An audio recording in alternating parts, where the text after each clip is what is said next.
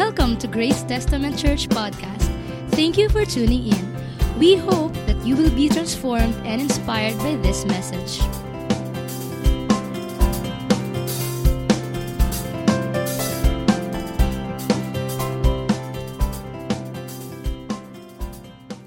Tayo ay dumako sa atin pong pinagbubulayan, no, the author and perfecter of what? Come on. Jesus is the author and perfecter of faith. Okay? Ang Panginoong Jesus, siya ang pinagsimulan, no? At siya ang kumumpleto ng ating pananampalataya. Tingnan natin itong Revelation 19 verse 11. Revelation 19 verse 11, sabayan niyo ako magbasa.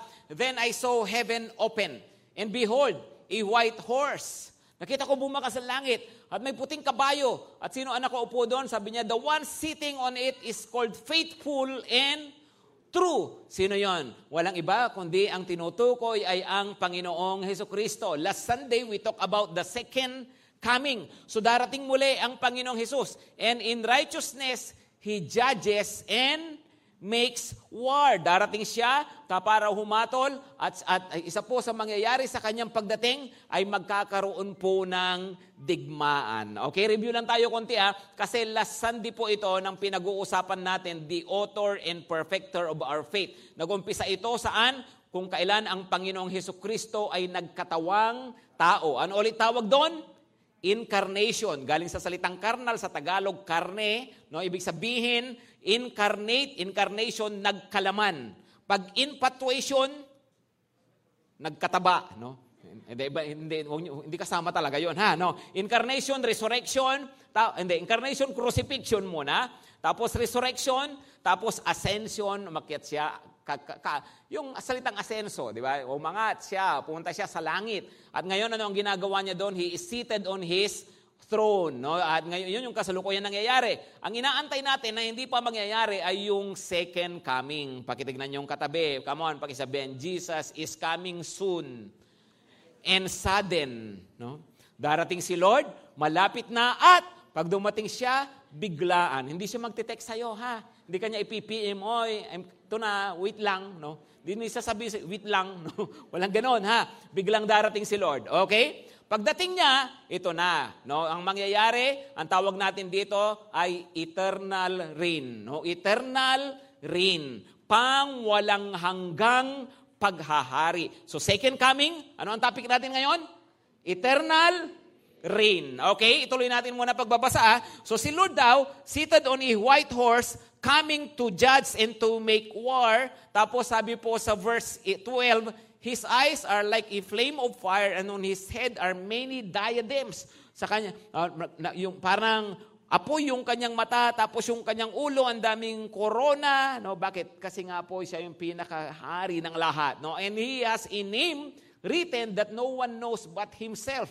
Kasi sa totoo lang, no, ang Panginoon talagang super mysterious siya, no, at hindi natin may mga bagay na hindi pa natin talaga malalaman tungkol sa kanya, right? Okay, tapos sabi dito verse 13, He is clothed in a robe dipped in a blood, and the name by which He is called is the Word of God. Okay? Remember, doon sa topic natin, incarnation, di ba? John 1 verse 1, in the beginning was the Word, and the Word was with God, and the Word was God. Pinapakita nga nito na si Lord Jesus siya nga ay Diyos. Diba? Sa pasimula ang salita, at ang salita ay kasama ng Diyos, at ang salita ay Diyos. Okay? Sige, balik tayo doon sa verse natin. So sabi niya, ang tawag daw sa kanya, He is the Word of God. Tapos ito in the armies of heaven, arrayed in fine linen, white and pure, were following Him on white horses. No? Ano raw?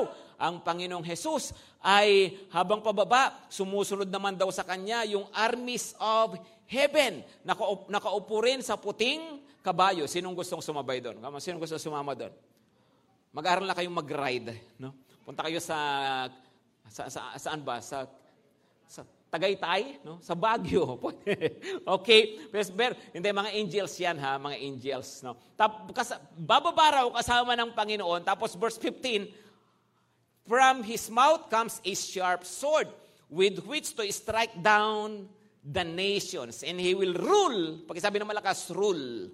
Okay? He will rule them with a rod of iron. He will tread the winepress of the fury of the wrath of God, the Almighty. Okay, bababa siya raw para makidigma, tapos para maghari, magpawalang hanggan. Verse 16, ito, last verse, come on, sabay niyo ako magbasa. And on his robe and on his thigh, he has a name written. Ano raw sa kanyang kasuutan, sa kanyang hita, mayroong nakalagay. Ano nang nakalagay? Come on. King of Kings and Lord of Lords. Wow. Pakisabi ngayon ng malakas, King of Kings and Lord of Lords. No? Kaya nga forever reign. Bakit? Ang Panginoong Hesus, tandaan natin no, siya ay King of Kings at siya ay Lord of Lords. Two things na mahalagang maintindihan natin dito. Number one, Jesus is the coming King. Pakisabi ng malakas, Jesus is the coming King. Paparating daw siya, kung nung una dumating siya para tubusin tayo sa ating kasalanan, para mamatay siya sa krus, pero ngayon muli nga siyang darating para maghari. No? Namatay siya sandali, pero ngayon maghahari siya pang walang hanggan. Jesus is the coming King. Doon sa verse 11 na binasa natin kanina, out of his mouth, doon sa verse 15, out of his mouth comes out a sword with which to strike down the nations. Tapos sabi dito sa verse 11, He is coming to judge and to war. Right? So, kung si Jesus ay coming King, unang dapat nating maintindihan dyan is that He comes to war. No? He comes to war. Pagdating ni Lord, ano ang kanyang daratnan sa mundo? Daratnan niya ang giyera, ang digmaan. Okay? Sa totoo lang, mga kapatid, sa takbo ng mundo, laging may paglalaban sa pagpapalit ng mga pamahalaan. Tama? Pagpapalit ng mga paghahari. No, kahit masabihin mong sa mapayapang paraan kagaya ng eleksyon, pero siyempre mayroong laban na nangyayari, no? Mayroong kompetisyon na nangyayari. Pero alam niyo, sa pagpapalit ng paghahari ng mga bansa-bansa, digmaan talaga ang nangyayari. No, as in nagkakaroon ng patayan. I want you to take a look at this picture, ha. Pagipakita nga yung picture. Yan, no. Itong picture na nakikita nyo, mababasa nyo yan sa aklat ni Daniel. Chapter 2 yung isa, saka chapter 7 yung isa. Itong sa chapter 2, yung hari ng panahon ni Daniel na yan, hari ng Babylonia, mayroon siyang napanaginipan na estatwa. Yan yung estatwa na mukhang nag-gym, no? Ganda ng abs, no? Sana all, no? Ganyan yung abs, no? Proportion siya. Pero ito yung kanyang napanaginipan, ha? Ito ay tungkol daw sa isang estatwa na ulo ay ginto, tapos ang dibdib at mga braso ay pilak, tapos ang tiyan at mga hita ay tanso, bronze, tapos yung kanyang paa ay pinaghalong putik at bakal. Okay, yan yung kanyang napanaginipan. Pero alam ba ninyo, anong ipinapakita dyan? Yung pinapakita dyan, yung pagpapalit ng mga paghahari, pagpapalit ng pamahalaan. Yan yung panahon, yung ulo ng ginto, kapanahon yan ng Babylonia. Pinakamalakas sa kapangyarihan nung unang panahon, malaking bahagi niyan nung unang panahon ay Iraq. At talagang golden times, no, na napakamakapangyarihan ng hari dyan. Pero dinigma sila ng Persia, ng Medo-Persia. Malaking bahagi niyan, Iran. Okay? So Iraq saka Iran, may problema talaga noong pa. No? Iran, sinakop sila. Tapos, nung panahon ng Persia na yan, sino nakapanood dito ng Spartans? No? King Leonidas. Di ba andon si King Xerxes? No, si King Xerxes, siya naman yung hari ng Persia. No? Isa sa mga naging hari ng Persia kasi mahabang panahon yung kanilang paghahari din. At ang nakalaban nga nila noon yung mga taga-Greece. Okay? At natalo sila, nagkaroon ng digmaan, natalo sila, at sino ang sumunod na naging hari? Ito naman, yung panahon ng mga Greek, ng mga Griego, okay? So ito yun naman yung Grecian Empire, okay? Pagkatapos ng Grecian Empire, nagkaroon na naman din ng digmaan. Sino ang tumalo sa kanila? Napakamakapangyarihang bansa, Roman Empire, okay? Pinag-uusapan natin dito, Empire. Pakisabi ng malakas, Empire. Pag sinabing Empire, hindi yan isang bansa lang. Pag sinabing Empire, hawak niya yung maraming bansa. at napakalaki ng kanilang mga nasasakupan. Ngayon mga kapatid, listen carefully ha. Alam ba ninyo, kung sakaling kayo hindi pa talaga naniniwala sa mga sinasabi sa Biblia, hanggang ngayon talagang hindi pa kayo convinced that the Bible is the Word of God. I want you to understand something, ha? Basahin nyo itong Daniel 2 saka Daniel 7. Tapos magbasa kayo ng history. Makikita nyo, masasabi nyo talaga, ay grabe, no, lahat ng sinabi pala talaga ni Lord, nagkatotoo. No? Alam nyo kung bakit? Ang amazing dito, ha? Si Daniel nabuhay sa panahon ng Babylon. Okay? Tapos, inabot pa niya ng konti yung panahon ng Medo-Persia. Okay? Inabot pa niya yon. Pero hindi na niya inabot, matagal na siyang patay nung panahon ng Greek, panahon ng Roma. Pero alam ba ninyo, lahat ng yan na nasulat niya, nagkatotoo. Isa sa mga pinakamatindi na katotohanan dyan, na pinasulat sa kanya ng Panginoon at talagang nangyari, yung ipinakita sa kanya ng vision tungkol kay Alexander the Greek. No? Alexander the Great. No? Okay? Pero ganito muna ha, ganito. Kasi, bago ko ikwento yun ha, itong Daniel 7, ang katapat naman yan, ito naman, vision ni Daniel. No, na-envision niya yung Babylon na isang leon na may pakpak. Tinalo ng Medo-Persia na isang bear na napakabangis na bear. Pero yung bear na yon na Medo-Persia, tinalo naman ni Alexander the Great. Hindi si Leonidas ang tumalo, ha? No? Alexander the Great ang tumalo na mukha naman na leopard na may mga pakpak. Okay? Pagkatapos, tinalo din yan sa digmaan ng Jurassic Park. No? Yeah. Nakasulat kasi sa Daniel 7 na halima o na beast na may 10 sungay, ganyan. Ang hirap imagine, no? Ang hirap i-describe, kaya siguro yung nag-drawing, Jurassic Park na lang naisip niya. No? So, ano yan, T-Rex?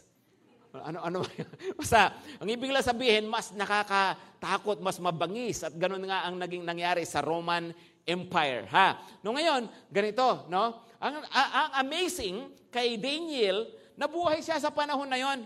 Pero alam niyo, dito sa Greek na to, sa leopard, nakita niya sa vision at isinulat niya yan, nasa Daniel 7, na mayroong isang leopard na mayroong sungay na malaking sungay. Tapos sabi niya, biglang naputol lang wala sa kapanahunan. Yung sungay na yon. Alam niyo kung sino ang tinutukoy? Si Alexander the Great. Namatay si Alexander the Great at the age of 33. Pero ito pa, ang amazing. Pagkaputol ng sungay, meron daw lumabas na 4 na sungay mula doon sa lugar na yon. Merong lumabas na 4 na sungay. Alam niyo ba, nung mamatay si Alexander the Great, nang biglaan batang-bata namatay, alam niyo, yung kanyang 4 na general, yun ang naghati-hati doon sa kanyang nasasakupan. No? At alam ba ninyo, si Alexander the Great, nung sakupin niya ang Jerusalem, isa yan sa mga nasakop niya At nabasa niya, nakita niya yung mga prophecies na masasakop niya ang malaking bahagi ng mundo. Nabasa niya yan, yung portion na yan. Kaya sa lahat ng mga sinakop niya, ang bait ni Alexander the Great. Nasa kasaysayan yan, nasa history yan. Nakita niya, nasusulat pala. No? Kaya ang bait niya sa Jerusalem, hindi niya winasak ang Jerusalem. No, at naging lang siya, basta nasakupan niya pero naging mabait siya doon, no? Amazing. Come on, pakisabi sa katabi, ain't that amazing, baby? No? Come on. Come on, sabihin mo, ain't that amazing, no? Amazing talaga 'yan. Bakit? Kung ano yung prophecy, yun mismo yung nangyari, di ba? Kasi nga ang Biblia, salita ng Diyos. Pakitingnan niyo katabi, maniwala ka na kasi, no? Come on, no? Maniwala na. Amen? The point there is, ito, no? Yung mga sari-saring mga paghahari. At hanggang ngayon, ang mundo, tuloy-tuloy ang ikot, di ba? Kung sino-sinong namamayagpag ng mga kaharian, kung sino-sinong mga bansa yung lumalakas, darating yung panahon na yan, na palakas ng palakas yung mga kaharian, hanggang sa mayroong maghahari sa buong mundo. Okay? Yun ang mangyayari pa sa hinaharap. Ngayon, ganito, mga kapatid, ha? Dito, para inisip nyo, di ba tapos na yan, pastor? Di ba past na yan? Alam nyo ang hindi pa natutupad yan? Ang sabi doon sa Daniel 2, yung estatwa, mayroong 10 mga daliri ang paa. No? Okay, at least normal siya. Ha? Pero, ang matindi na katapat nito, doon sa vision ni Daniel na Jurassic Park, mayroong 10 sungay. 10 sungay. Dito naman sa kabila, 10 daliri. Darating ang panahon, magkakaroon daw ng 10 mga bansa na magkakaisa, tapos yun ang pamumunuan ng Antichrist. Okay? At yun ang darat na ng Panginoon at pagdating ng Panginoon, yun ang didigma sa Kanya. No? Ang mga tao talaga masyadong assuming. Right? Di ba? Di ba? Akala nila na pagdating ni Lord, kakayanin nila. Diba na? Kasi makikita nga na lahat darating ang Panginoon. Paghahandaan nila, kasi nga siyempre si Antichrist na kinakasihan ni Satanas, no, alam niya yung mga mangyayari din sa inaharap, paghahandaan nila. Tapos iwan ko, siguro pagdating ni Lord, sasalubungin nila ng missile. No? Tapos pagdating ng missile kay Lord, pipitikin lang ni Lord, no, at balik din sa kanila. No? Diba? Pero assuming talaga ang tao. No? Bakit? Didigmain nila ang Panginoon. Okay? At ito, mga kapatid, hindi yan fairy tale. Ha? Yung mga pinrapi sa inong una, nangyari na, yung iba, mangyayari pa. Huh? Come on, pakisabi, mangyayari yan. Huh? Bakit? Sinabi ng Biblia. No? At yan yung mga, hindi natin alam kung kailan mangyayari. No? Hindi natin alam kung anong panahon yan, sabi ng Panginoon, basta yan ay soon and sudden. Tingnan nyo itong Revelation 19 verse 19. Revelation 19 verse 19, and I saw the beasts and the kings of the earth with their armies gathered to make war against him who was sitting on the horse and against his army. Diba? Si Lord nakaupo daw sa puting kabayo, tapos ano raw? And I saw the beast. Sino yung beast na tinutukoy? Yung pinuno ng 10 kaharian, si Antichrist. Okay, sabi ko nga, no, wag na kayong manghula, tigil na kayo sa kahuhula kung sino Antichrist, ha? No, yung iba kasi, ang dami ng pinagbintangan, sa totoo lang, no? Dati si Hitler, kasi si Hitler daw, Adolf Hitler. Yung Adolf, 6 letters. Yung middle name yata niya, 6 letters din no? Tapos yung Hitler, no, 6 letters din. Kaya sabi nila, siya na ang 666, no? O kaya utang na loob kung halimbawa apelyido mo ay 6 letters, no? Huwag mo nang pangalanan din ng 6 letters yung anak mo. Baka mapagbintangan, ha? Na siya ang 666, di ba? Okay? Pero yun nga, no? Ang dami ng mga pinagbintangan, no? Baka si Putin na.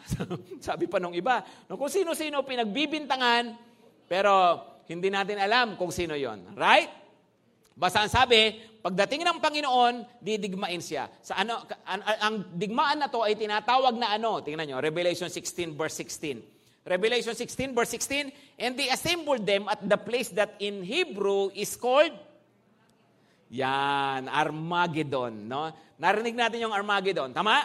Yan yun, yung digmaan, Battle of Armageddon. Doon pala mangyayari. Ito yung pagdating ni Lord, sasalubungin siya para digmain ng mga bansa, no? Ganon katigas ang puso ng mga tao.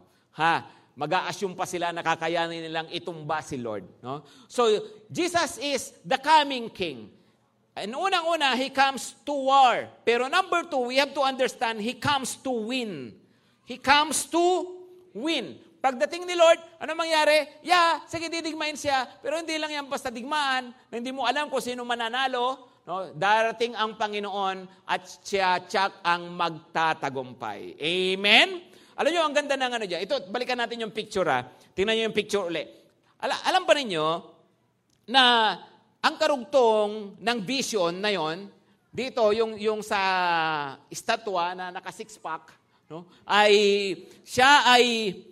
Ang mangyayari daw diyan, sabi doon sa Daniel 2, nakasulat diyan, mayroon daw biglang tipak ng bato, rock, no, na gumulong mula sa bundok at gumulong ng gumulong, pagkatapos tinamaan yung paa, yung 10 mga daliri, no, ng estatwa ng rebulto. At pagkatama doon, bumagsak yung revolto, nagkadurog-durog-durog, no? At nawala sila lahat. Pagkatapos ay yung malaking bato na gumulong na yon ay biglang lumaki ng lumaki. Pagkatapos naging kasing laki siya ng bundok hanggang sa napuno niya ang buong sanlibutan. Alam niyo ba kung sino ang tinutukoy na bato na yon? Walang iba kundi ang Panginoong Hesukristo. Na siya ay darating muli, pagkatapos itutumba niya lahat ng pamamahala, lahat ng pag-ahari sa sanlibutan, at siya mismo ang mag-ahari na sa buong sanlibutan. Come on, palakpakan naman natin ang Panginoong Hesus diyan, no?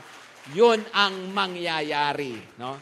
Sinabi na ni Lord sa atin yan. No? Kitingnan nyo to, Daniel 2:44-45. Daniel 2:44-45. Sa panahon ng mga haring yon, ang Diyos sa kalangitan ay magtatatag ng isang kahariang hindi maibabagsak kailanman, ni masasakop ninuman. Dudurugin ito at ganap na wawasakin ang iba pang kaharian. At mananatili ito magpakailanman. Kaya't hindi na makakabangon ang mga yon kahit kailan. Okay? Verse 45. Katulad ito ng inyong nakitang tipak ng bato na dumurog sa ribultong bakal, putik, tanso, pilak, at ginto. No, yun daw ang Panginoong Hesukristo. Amen? So, He comes to win. No? So, ibig sabihin, yun pong paa, no? Kaya ang tawag ng iba dyan, Revive Roman Empire. No? Bakit? Totoo, natapos na yung Roman Empire dati, pero meron pang continuation yan na inaantay na lang natin. Pero kahit sino pa yung mga yan, kahit gaano pa kalakas, Jesus comes to war and Jesus comes to win. Okay, pakisabi ng malakas, Jesus is the coming King. Okay, no? Tingnan nyo itong Revelation 19 verse 20 para alam nyo lang yung ending ng laban. Ha? Gusto nyo malaman yung ending ng laban? Tayaan nyo, 19:20. No? Nagturo pa talaga. No? Revelation 19:20. And the beast was captured. Sino yun? Antichrist. And with it, the false prophet who in the presence had done the signs by which he deceived those who had received the mark of the beast and those who worship its image. No? Pagdating ni Lord, dadakpin daw yung beast, yung Antichrist, no, yung kanyang partner na false prophet, no. Tapos these two were thrown alive into the lake of fire that burns with sulfur. Bandang huli, no? Sa ngayon, parang namamayagpag lahat. Sige, niyuyura ka ng pangalan ng Panginoon. No? Binabastos lang si Jesus. No? Pero bandang huli, si Lord pa rin ang magtatagumpay. Amen? Okay? Number 1, Jesus is the coming King. Number 2, Jesus is the everlasting King. Jesus is the everlasting King. Tingnan nyo to. Daniel 7 verse 27. Daniel 7 verse 27. Remember, yung binasa nating verse kanina, no, sabi niya ay si Lord daw darating to make war and to judge and to rule with iron rod. Sabi niya, di ba? Tama? Yung una nating binasang verse kanina. So ipinapakita nga nito na ang Panginoong Jesus is the everlasting King. Tapos sabi pa nga, no, siya ay maghahari doon sa unang verse na binasa natin, magpakailanman. Sige, ito Daniel 7:27. And the kingdom and the dominion and the greatness of the kingdoms under the whole heaven shall be given to the people of the saints of the Most High. Wow! Dinurog niya yung ibang mga kaharian. Pagkatapos daw, ang kaharian, ang kadakilaan, ibibigay kanino? Come on, to the saints of the Most High. Sino raw yun? Yung mga totoong mga mananampalataya. Yung mga Kristiyano. Tapos His kingdom shall be an everlasting kingdom, and all dominions shall serve and obey Him. Okay? Jesus is the everlasting King. Unang-unang dapat natin makita, He reigns with us. As everlasting King, He reigns with us. Maghahari siya kasama ang lahat ng totoong Kristiyano. No? Come on, pakitignan niya ang katabi, kita tayo doon. No? He reigns with us. No? He reigns with us. Ano raw gagawin ng Panginoon? Sabi niyo, no? Pagdating ng panahon na yon, itatatag niya ang kanyang kaharian, isasama niya lahat ng mga nasa kanya. Tingnan niyo yung Daniel 12 verse 3. Daniel 12 verse 3, and those who are wise shall shine like the brightness of the sky above. No? Ano raw? Yung mga wise, yung mga marunong. Ano raw? Sila ay magliliwanag kagaya ng kalangitan sa taas. And those who turn many to righteousness, like the stars, forever and ever. Wow! No, ano raw? Sabi niyo, those who are wise shall shine like the brightness. Sila raw ay magliliwanag. No? At ang pagliliwanag, forever. Pakisabi ng malakas, forever. Alam nyo, sa totoo lang, kahit ano ang maging kinang mo dito sa mundo, kahit mag-shine ka ng bonggang-bongga dito sa mundo, kukupas at kukupas ka rin. Tama? I don't know kung napapansin nyo, di ba maraming mga tao na mga sikat, tingnan nyo yung nakaraang election, pansinin ninyo. Di ba? Halimbawa, nung bago yung 2016 election, mga 2014 hanggang 2015, ang inaasahan mo na talaga si Binay ang mananalo. Right? Pero lumipas ang ilang taon, tumakbo siya ngayon, senator ni hindi nanalo. Bakit? Kumukupas ang tao. Sinong nakakakilala kay Gibo Teodoro? No? Galing at talino, sabi nila. Nung panahon na yon, lumaban siya bilang presidente. Of course, si Pinoy ang nanalo. Pero kung lumaban siya noon na senador, malamang panalo talaga siya. Kung lumabang siya noon na vice president, malamang panalo rin siya. Pero ngayon, hindi siya nakapasok sa pagka-senador. No? Alam niyo, ang tao pwede talaga sumikat. Pwede talagang maging matunog ang pangalan. Pero bandang huli, no, kahit ano pa ang ipagsashine mo dyan, bandang huli po pwede talagang mawala. Hello? Tama ba yon? Kahit naman sa showbiz, tingnan nyo, di ba? Halimbawa, of course, yung may mga natigil na mga telenovela maliban sa probinsyano, no, na ngayon party list pa, no? Di ba?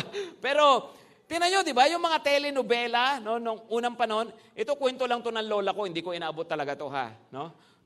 Mayroong panahon na ang sikat ay sina Janice de Belen. No, pagdating sa mga telenovela, no? Tapos ito kwento ng tita ko, no? Judy Ann Santos, mga ganyan, no? Hindi ko inabot 'yon, ha, no? Kwento ng ate ko na mas matanda ng di hamak sa akin, no? Ay may time daw panahon ni na Christine Hermosa, yan. Angel Locsin, no? Kilala niyo ba 'yon? No? Kasi ang inabot ko talaga Katniel, no? Yung talaga inabot ko eh. Oo. So, hindi ko na alam talaga yung iba. No? Tingnan nyo ay grabe, kahit na gaano kasikat, kahit gaano parang kakinang, di ba? No matter how they shone in the past, alam nyo, lahat pala mawawala talaga eh. Tama? Tama? Kahit yung mga PBA player dati, NBA, ngayon pag sinabi mo pangalan, marami, yung generation ngayon, hindi nakilala. Di ba? Kasi yun ang reality. Kumukupas at kumukupas ang tao. Alam niyo, sabi ng 1 Peter, sabi ni Pedro, sabi niya, ang tao at ang kariktan ng lahat ng mayroon ang tao ay kagaya ng damo sa parang na nalalanta at ang kanyang bulaklak nalalagas. No? Ganon din daw ang tao, no, na kahit anong mayroon siya, yung kanyang kariktan, yung anuman kanyang bulaklak, lahat daw ng yun mawawala. Tapos, ito ang maganda, idinugtong niya, but the word of the Lord endures forever. No? Ngunit ang salita ng Panginoon, mananatili magpakailanman. Ngayon mga kapatid, sino ang wise? Ang tinutukoy na wise dyan ay yung mga sumusunod sa Panginoon at nabubuhay ng may katuwiran. Those who lead a righteous life. Ito yung mga tao na wise daw. Naniniwala sila, sinusunod nila ang salita ng Panginoon, sila yung wise. Alam niyo, sa panahon ngayon, pwedeng, hindi popular ang maging matuwid. Tama? Mas mabuti na lang mag-compromise ka, may kikiisa ka na lang. No? Mas mabuti pang, wag mo nang ipahalatang Christian ka, no, kundi mababas ka. Di ba? Sa panahon ngayon, parang walang karangalan yung sumunod sa Panginoong Hesukristo at mabuhay ayon sa salita ng Diyos. Sa panahon ngayon, pero di bali na, maiksi lang tong panahon na to. But those who live by the word of God will shine forever. Amen? Come on, amen? No? Kaya alam nyo, bandang huli, no, sino pa rin ang wagi? Yun pa rin mga sumunod talaga sa Panginoon. Those who are wise, na buhay ayon sa Biblia. Ituloy natin yun, sabi niya, and those who turn many to righteousness. Those who turn many to righteousness will be like the stars forever and ever. No? Alam nyo, ang Christian pala talaga, magiging star din balang araw. Kung naglilingkod ka kay Lord. Sabi, ganito kasi, no? Sino ang wise? Ang wise daw, yung nabubuhay in righteousness. Okay? Nabubuhay ka ng matuwid.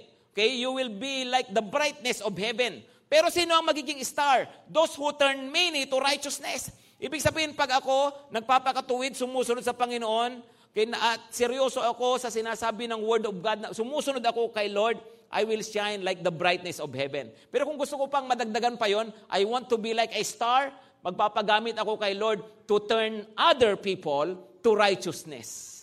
Pag daw nagagabayan ko ang tao, at tapos na bago ang kanilang buhay, nabuhay sila ng matuwid, wow, ang effect daw nun, you will be like a star that shines forever and ever. Tingnan nyo yung katabi nyo, no? Magiging mega star yan, no? Balang araw. Pag naglingkod kay Lord, mega star, no? Magkakaroon ka ng commercial ng Super Ferry at ng mega sardines, no? Yung iba hindi maintindihan yung pinagsasabi ko. Sabi ko na nga ba kasi kumukupas ang tao. Di ba? Superstar. Wow, no? Alam niyo mga kapatid, listen carefully. Ganun pala yun, ganun pala kahalaga sa Diyos na ikaw nagpapagamit sa Kanya para sa ikababago ng buhay ng iba. Para ang ibang tao raw makapamuhay sa righteousness. No? Alam mo, pag ikaw pala, nag-share ng gospel, yung isang taong yan tumanggap talaga sa Panginoon, no? Alam mo, you have turned someone to righteousness. Ikaw, ay nakita mo, ito, born again daw, pero hindi halata sa buhay. No? Born again, pero hindi pa rin nabubuhay, hindi pa rin talaga sumusunod kay Lord. Pero instead na maasar ka sa Kanya, minahal mo siya, tapos dinisciple mo siya, tapos nabago talaga ang buhay niya, pinamuhay niya talaga ang pagiging born again niya, grabe, you will be like a star. You have turned someone to righteousness at i-reward ka raw ng Panginoon. Amen? Hello, amen ba? So yung mga leader natin dyan, no, na mga naglilingkod sa Panginoon, yung mga nag-i-invite, alam nyo, you are turning people to righteousness. Kaya wag kang magsasawa, wag kang mapapagod. Ako as a pastor, ito sa akin talaga malaking encouragement to eh. No na, oo nga, no, yung ginagawa ko pala, no, ito, balang araw, i-reward pala ng Panginoon. Minsan pwede kang ma-discourage, minsan parang isipin mo, ano ba to, yung mga tao ang kukulit. Minsan turo ka ng turo, ginagabayan mo tungkol sa tama. No? May mga makukulit pa rin talaga, pipiliin pa rin yung mali. Magwawala, Facebook pa talaga. Yung mga ganon. Minsan pwede kang ma-discourage, pero di bali na. No? Kasi pagtiyagaan mo, malay mo, bandang huli, magbago rin talaga. Tama? O kaya, sige, kahit di na magbago talaga yung ilan, pero at least marami ka na nadala sa Panginoon sa katuwiran. Nailid mo sila sa katuwiran. Amen? Amen? Minsan, sabi ko nga, hindi yan popular. No, minsan, pag naglilingkod ka kay Lord, baka mapahiya ka pa. Minsan, sisiram mo ng gospel. Di ba, yayaman ba ako dyan? Minsan, sisira mo ng gospel, ipapahiya ka. Di bali na mapahiya ka pag naglilingkod ka kay Lord? Di bali na mapahiya ka kapag nagdadala ka ng tao sa Kanya? Dahil yon moment lang yon. Pakisabi, moment. Sandaling-sandali lang yon. Amen? Imagine na pakahiya ka for a moment dahil sa paglilingkod kay Lord, pero you will shine forever and ever. No? San ka pa doon? Amen? No? Kaya, sige, reach out mo. Panindigan mo ang righteousness. Huwag kang magkukompromise. Maaring magalit siya, maaring ma-reject ka, pero di bali na. Kasi forever and ever, you will shine. Amen? Iwan ko sa inyo if you are taking this seriously. Pero ako, seryoso ako, pinaniniwalaan ko to ng buong puso, magkita-kita na lang tayo sa finals. No? Tingnan natin, No? Kasi iba po talaga pag tayo sumusunod sa Panginoon at naglilingkod sa Panginoon. Amen? No? So, Jesus is the everlasting King and He reigns with us. On that day, He is going to reign with us. At pangalawa, He reigns over all. Wow, He reigns over all. Bakit? Doon ulit sa Daniel 7:27. Ano sabi niya? His kingdom shall be an everlasting kingdom and all dominions shall serve and obey Him. Lahat, di ba? Maghahari daw siya, everlasting. Tapos lahat, no, susunod na sa Kanya. No? Kaya nga ang tawag sa Kanya, King of Kings and Lord of Lords. Alam niyo, pagdating ni Lord, mag-aari siya sa lupa, may tinatawag na millennial kingdom, no? Tapos, hanggang sa magkaroon niyang new heaven and new earth, tuloy-tuloy na yon, wala nang putol yon. Si Lord na talaga ang hari. King of Kings and Lord of Lords. Tawagin ko nga yung worship team natin, mga kapatid. As we end this series, ng tungkol sa ginawa ng Panginoong Hesus being the author and perfecter of our faith. Alam niyo, maganda talagang i-declare natin ito, no? At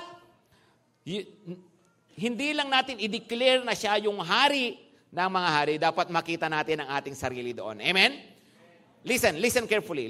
Pakinggan niyo pong mabuti ito. Ano ba yung inyong greatest hope? Ang greatest hope nyo, pinakamatinding expectation nyo sa buhay, bilang mga Kristiyano hindi yung ikaw ay yayaman. Sige, magpayaman ka. Pero hindi yan yung greatest na mangyayari sa buhay mo, believe me. Yung iba ay, pag-crush na ako ni crush. No? Okay? Pag kami nagkatuluyan, pwede na akong mamatay. Yun tuloy, sa gabi ng honeymoon, namatay. No? Hindi yun yung, alam mo, kahit mapangasawa mo, yung loves na loves mo, yung patay na patay ka, no? Hindi yun yung greatest na mangyayari sa'yo. Sumikat ka, sige. Sige, pwede kang sumikat. Why not? No? Pero tingin mo, yun na yung best na mangyayari sa buhay mo. Hindi. Ang best na mangyayari sa buhay mo, pagdating ni Lord, you are part of His kingdom. Amen? Tumayo nga po tayong lahat. Come on, tumayo tayong lahat. Nagturo si Lord simpleng prayer, di ba? Ano yung simpleng prayer na turo ng Panginoon? Pattern of prayer. Sabi niya, Our Father, you're in heaven, hallowed be your name. Ano raw? Your kingdom come. Your kingdom come. Bakit? Alam niyo, mula mga kapatid, mula pa sa incarnation, hanggang sa crucifixion, hanggang ngayon, si Lord andon. Alam niyo, ito talaga yung pinaka-direksyon ng lahat ng bagay. His kingdom comes. Amen? Amen? No? Come on, sige po, kantahin po natin ito, i-declare natin, no? At as you sing this song, tingnan mo ang sarili mo. Yeah, His kingdom is coming and you are part of that kingdom. Why? Because Jesus is your King. Amen.